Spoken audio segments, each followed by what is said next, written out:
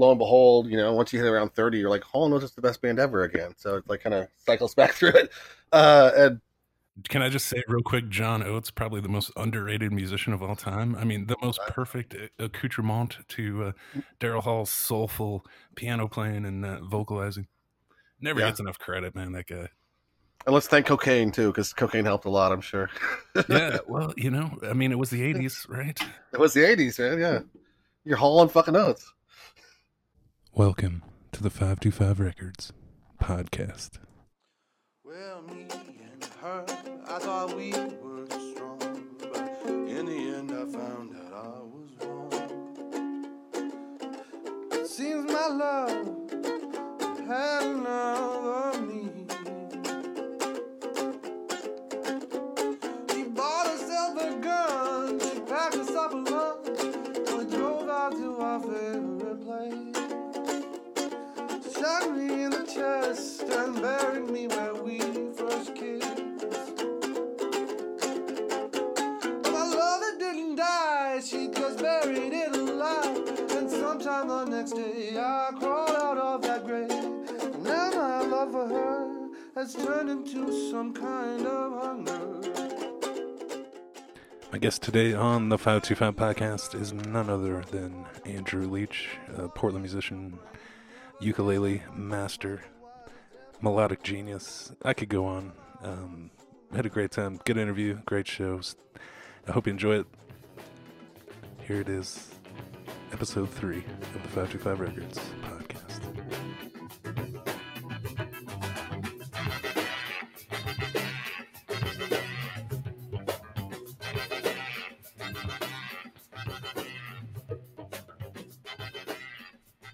Welcome to the 525 Records podcast. My guest today, the amazing Andrew Leach, good friend of mine. We go way back, former roommate at the 525 house. How you doing, Andrew? Welcome to the podcast.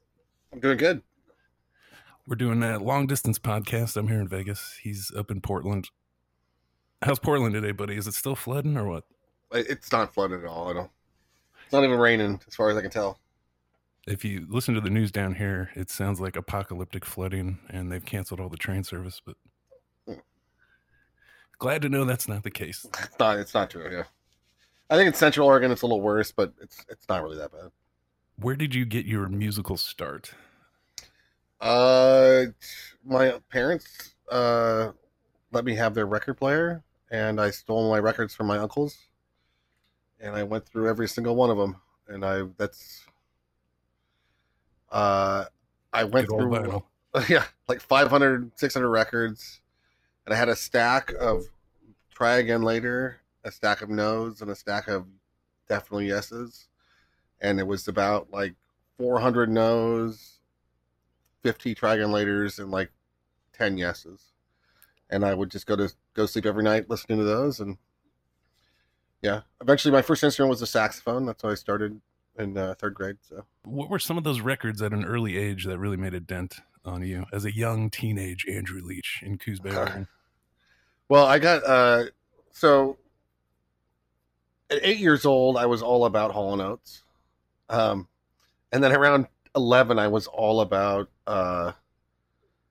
Led Zeppelin. I collected every one of their albums, and then around 13, I moved on to Pink Floyd, and then yeah, I mean, I gave up on Hall Oates, and then lo and behold, once you hit around 30, you're like, Hall Oates is the best band ever again. So it's like kind of cycles back through it. And Can I just say real quick, John Oates, probably the most underrated musician of all time. I mean, the most perfect accoutrement to Daryl Hall's soulful piano playing and vocalizing. Never gets enough credit, man, that guy. And let's thank cocaine too, because cocaine helped a lot, I'm sure. Yeah, well, I mean, it was the 80s, right? It was the 80s, man. Yeah. You're hauling fucking Oates. Yeah. So talk me through, when do you move to Portland? When do you pick up the uke? And when does that start rolling for you? So I moved to Portland in 2000 something, 2002 maybe. I don't know. It's been 20, I think it was 24. I just went through a horrible breakup with this woman. It was my boss. I was dating my boss, and she we were having an affair. She had a boyfriend, Hey now. who was addicted. Yeah, he was addicted to video games, and so Shocker. we would just hang out all the time. Yeah, and madly in love with her, and she just she decided she was gonna leave and just drove off. We had like a summer job together, essentially. It wasn't like really like, yeah. But she leaves. I'm out of a job. I'm out of a girlfriend, and I'm like living in Eugene. And my friend Ann calls me up randomly and says, "Hey Andrew, you want to move to Portland?" And I was like, "Yeah, sure, why not?" And then she said, "Okay, I'll call you later." And called me later. She called me like an hour later and told me I owed her $700 for rent and deposit. Great. But yeah, it was me and two other girls, and we lived together. And I was playing a lot of music in my room. I've been very private with my music for a long, long time. Um, it's. I heard the story about my dad. Like my dad's very like machismo, sort of masculine type, And we were talking about how little emotion he shows, and he apparently. Uh, she told me that he had a lock box underneath his bed that was full of poetry, and I felt like music like that was like a lot like that for me. I feel like there's some sort of connection to that, like that. It's been a private thing that I try to hide from the world for a long time. So when is the first time that you play a show in Portland? The first time I played in Portland was with my friend Rebecca. And we didn't. It wasn't. We just did an open mic together, and we made a plan because she was like also nervous about it, and I was like, "Let's go do an open mic," and she's like, "Okay, let's do it." And we'd always play music together anyway, and And somebody let me borrow. I played a charango. what is a tarango? A charango is a Bolivian instrument that's generally like historically is created out of an armadillo shell. It's like a ukulele with 10 strings. You learn something new every day. I've never heard of a tarango. That's crazy. They're beautiful instruments. I actually have one now. But So how does that show go? What do you guys that do? went really well. It went really great. We just I wrote like 4 songs brand new for that week. Just kind of went into a good mental space and like wrote some songs that I cannot seem to rewrite or to translate anymore. But like, yeah, it was it was great. I was like, wow, I got really addicted to the idea of playing and setting up a time and structure to make sure I have new songs made. And it just made me get through songs faster because a lot of the songs I wrote in my early years were like songs that took me 2 or 3 years to write, and like there was a while where I was doing 3 songs, 4 songs a week, and and they were better songs. They were more productive. They were just like, yeah, in my opinion and what I want. So Have you always had this fascination with exotic instruments? I play guitar forever, and I love the guitar, and I got really obsessed with just tuning it differently because I felt like I would get too bored just playing a guitar and standard. And when you tune an instrument differently, it gives you a different sound. And when the instrument has a particular sound, it's almost like it wants you to write a particular way. It really does give it this instant identity. And certain instruments, they know what you want. They want you to play on them. It's like you were having an experience with this instrument, and like things like the ukulele and like the trongo, or instruments that have like instruments that feel different in my hands are like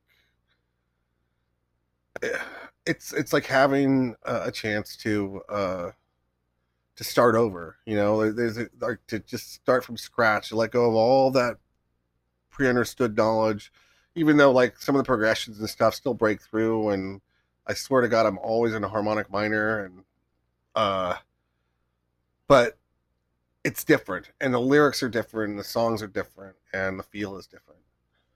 And if you do a good enough job at it, you can play one instrument in the end that maybe the song was never written on, and it can still convey At least that original instrument has conveyed enough of its presence into your voice and into your lyrics, and you feel the ghost of that happening. For a long time, what I would do is I get really shit faced on Friday night, and Saturday would be my best day of the week because it's the hangover day. And I'd just walk down to a coffee shop that I didn't have to work. And I'd go down there with my ukulele. I would sit there, feel like shit, and play music to feel better. And it was like planned. It was like planned behavior, and eventually it was like doing a crossword puzzle. You're on the fucking Sunday New York Times, and you're trying to finish this thing, and you're just hitting notes randomly until they start to make sense.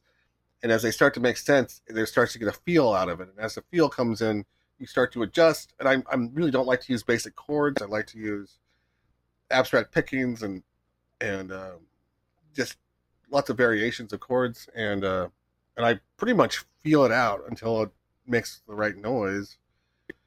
And then it builds up into a place where I start putting lyrics. Generally, I'll hum over it, and sometimes words pop out. And when the words pop out, I like treat them like they are Freudian slips. They're realistic things that are supposed to be part of this song. So I am kind of pulling it out of the ether, but I am the ether that I'm pulling it out of. It's fun. Some of the best artists that have ever existed, that's exactly how they do it.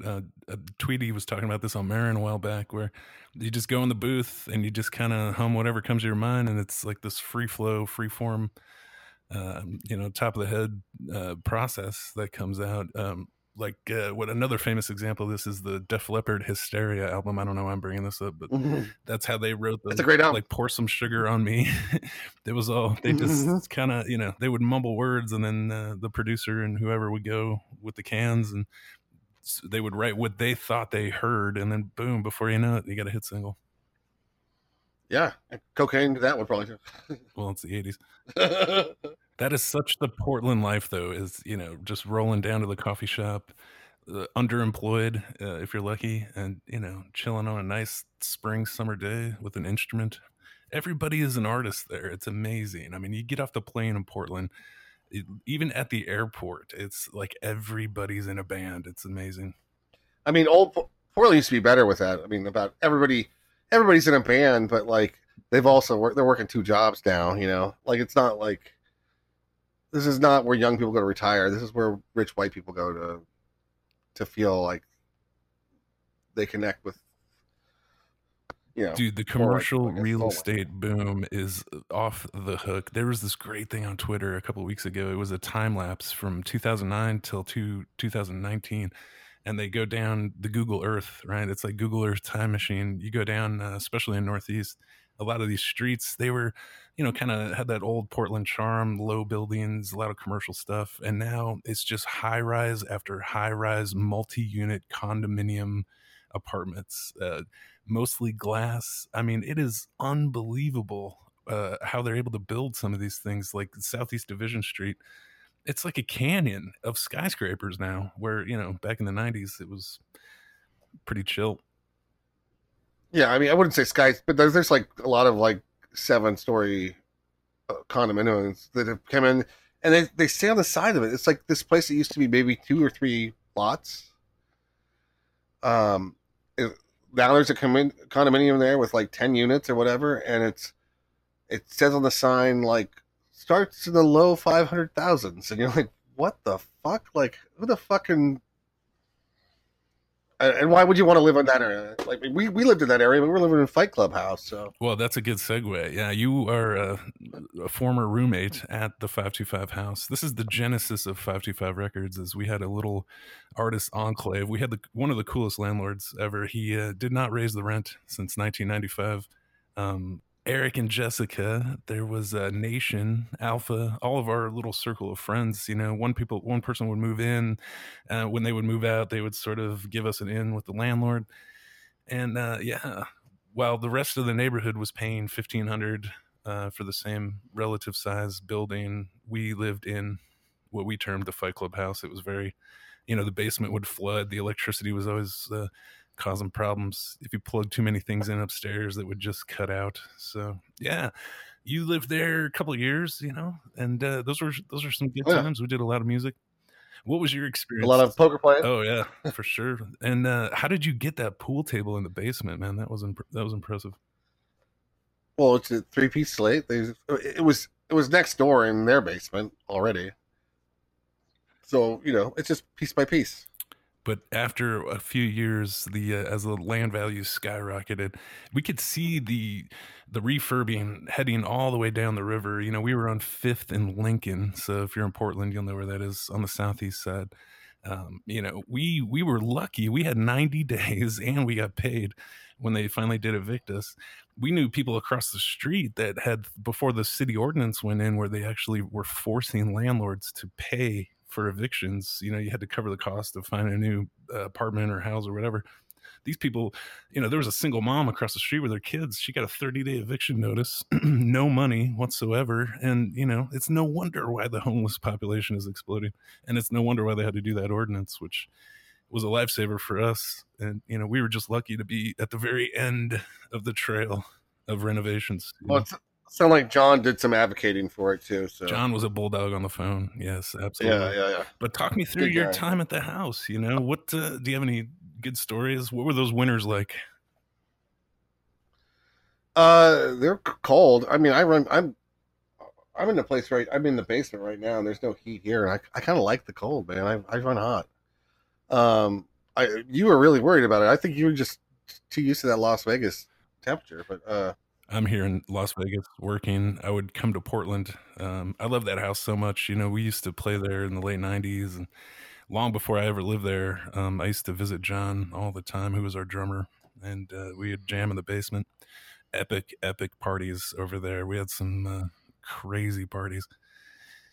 But yeah, great location. But as the whole movement occurred, you'd see these old Victorian houses getting knocked down and then rebuilt nail by nail.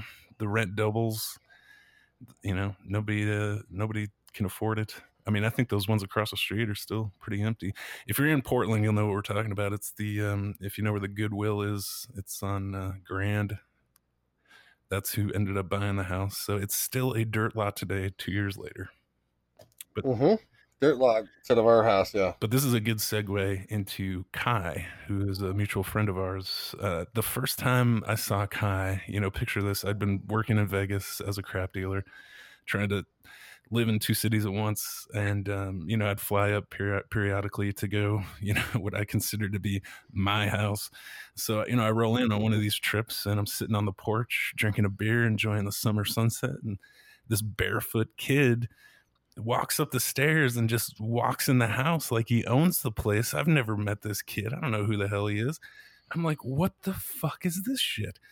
Oh, that's Kai. So tell me about Kai. When did you meet Kai, and how did he wind up over there? I'm pretty sure he wound up over there because you invited him. But I mean, he was a friend of mine. He a musician I played with quite a bit. We did a lot of mics together. Me and him and Matt Hazelrig would go to a lot of shows together. Just a really, really talented, this guy from Hawaii, very laid back. He had a very good, this crazy, low tuned, kind of slack key guitar thing going on. We should play some of his stuff. Yeah. All right, let's see if this works. This is one of my favorite songs. Hylas, who's the other unmentioned roommate at 525, a very talented musician, played the cello on this particular track. So it's very haunting. It's very moving, I think. And that's how the intro starts. So here's a little Kai Jarvis.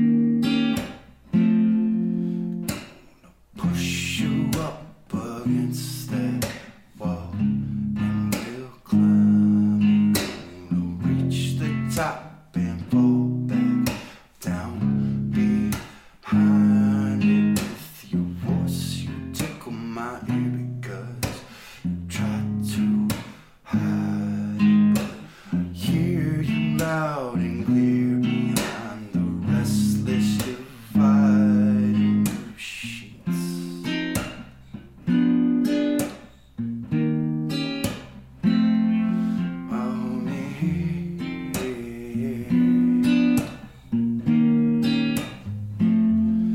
Cause we're all wet and twisted up.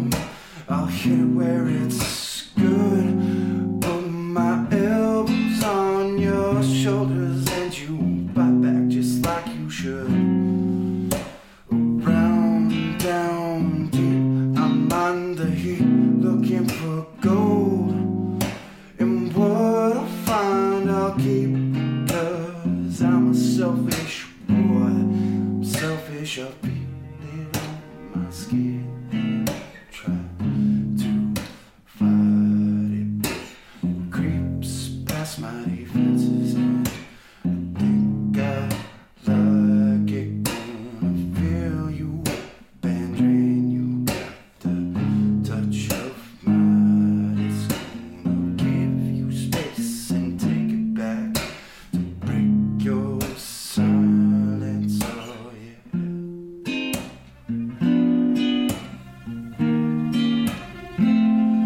Oh yeah.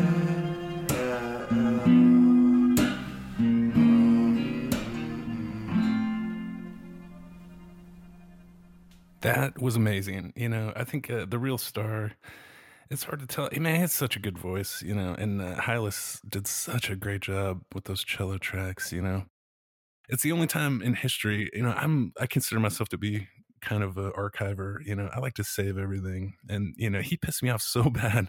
I just deleted all those rough tracks and rough files, and I'm so fucking angry that I did that now because that's it. The only place this exists is on his SoundCloud, which I will put the link to at the bottom of this episode. And yeah, so I don't know, you know, for what it's worth, really, really good music, a really great voice, a really, really talented kid, and hope he's doing well. If you're out there and you hear this, Kai, what's up, buddy?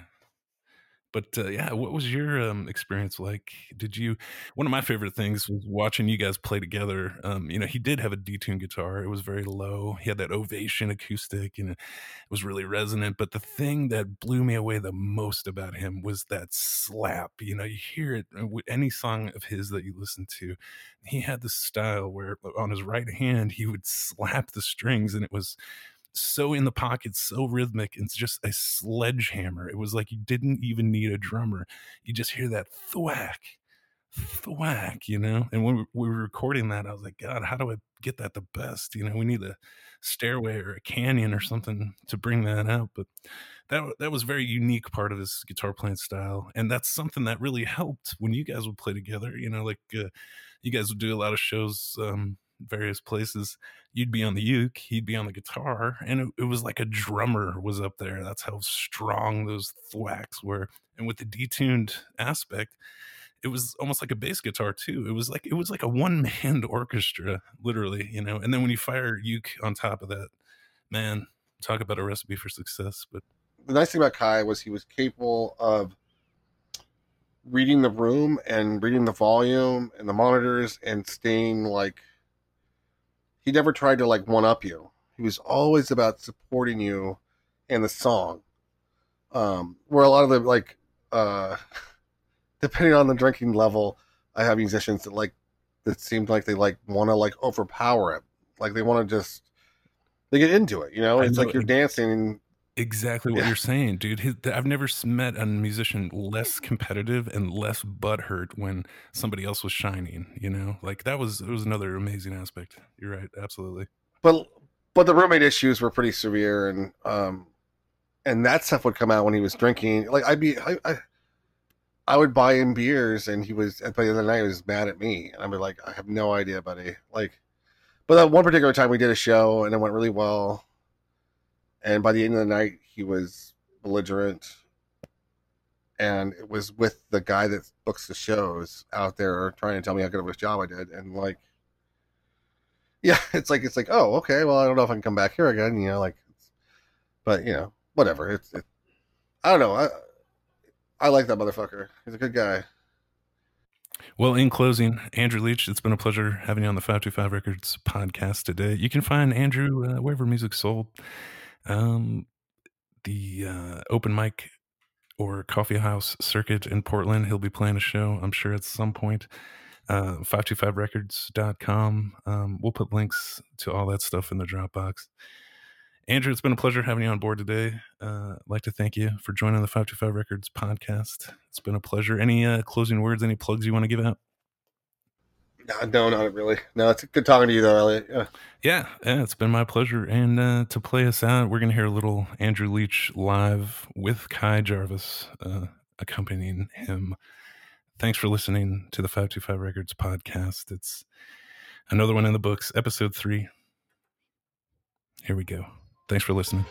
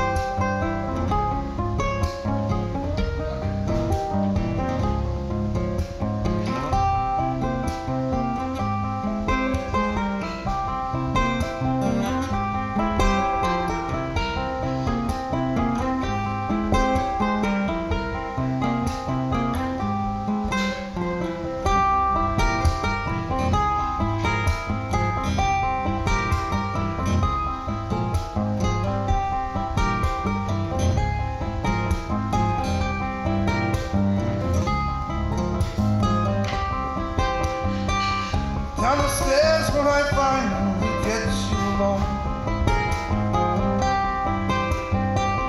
In my room, spinning vinyls of me, not so long, and we'll get so close.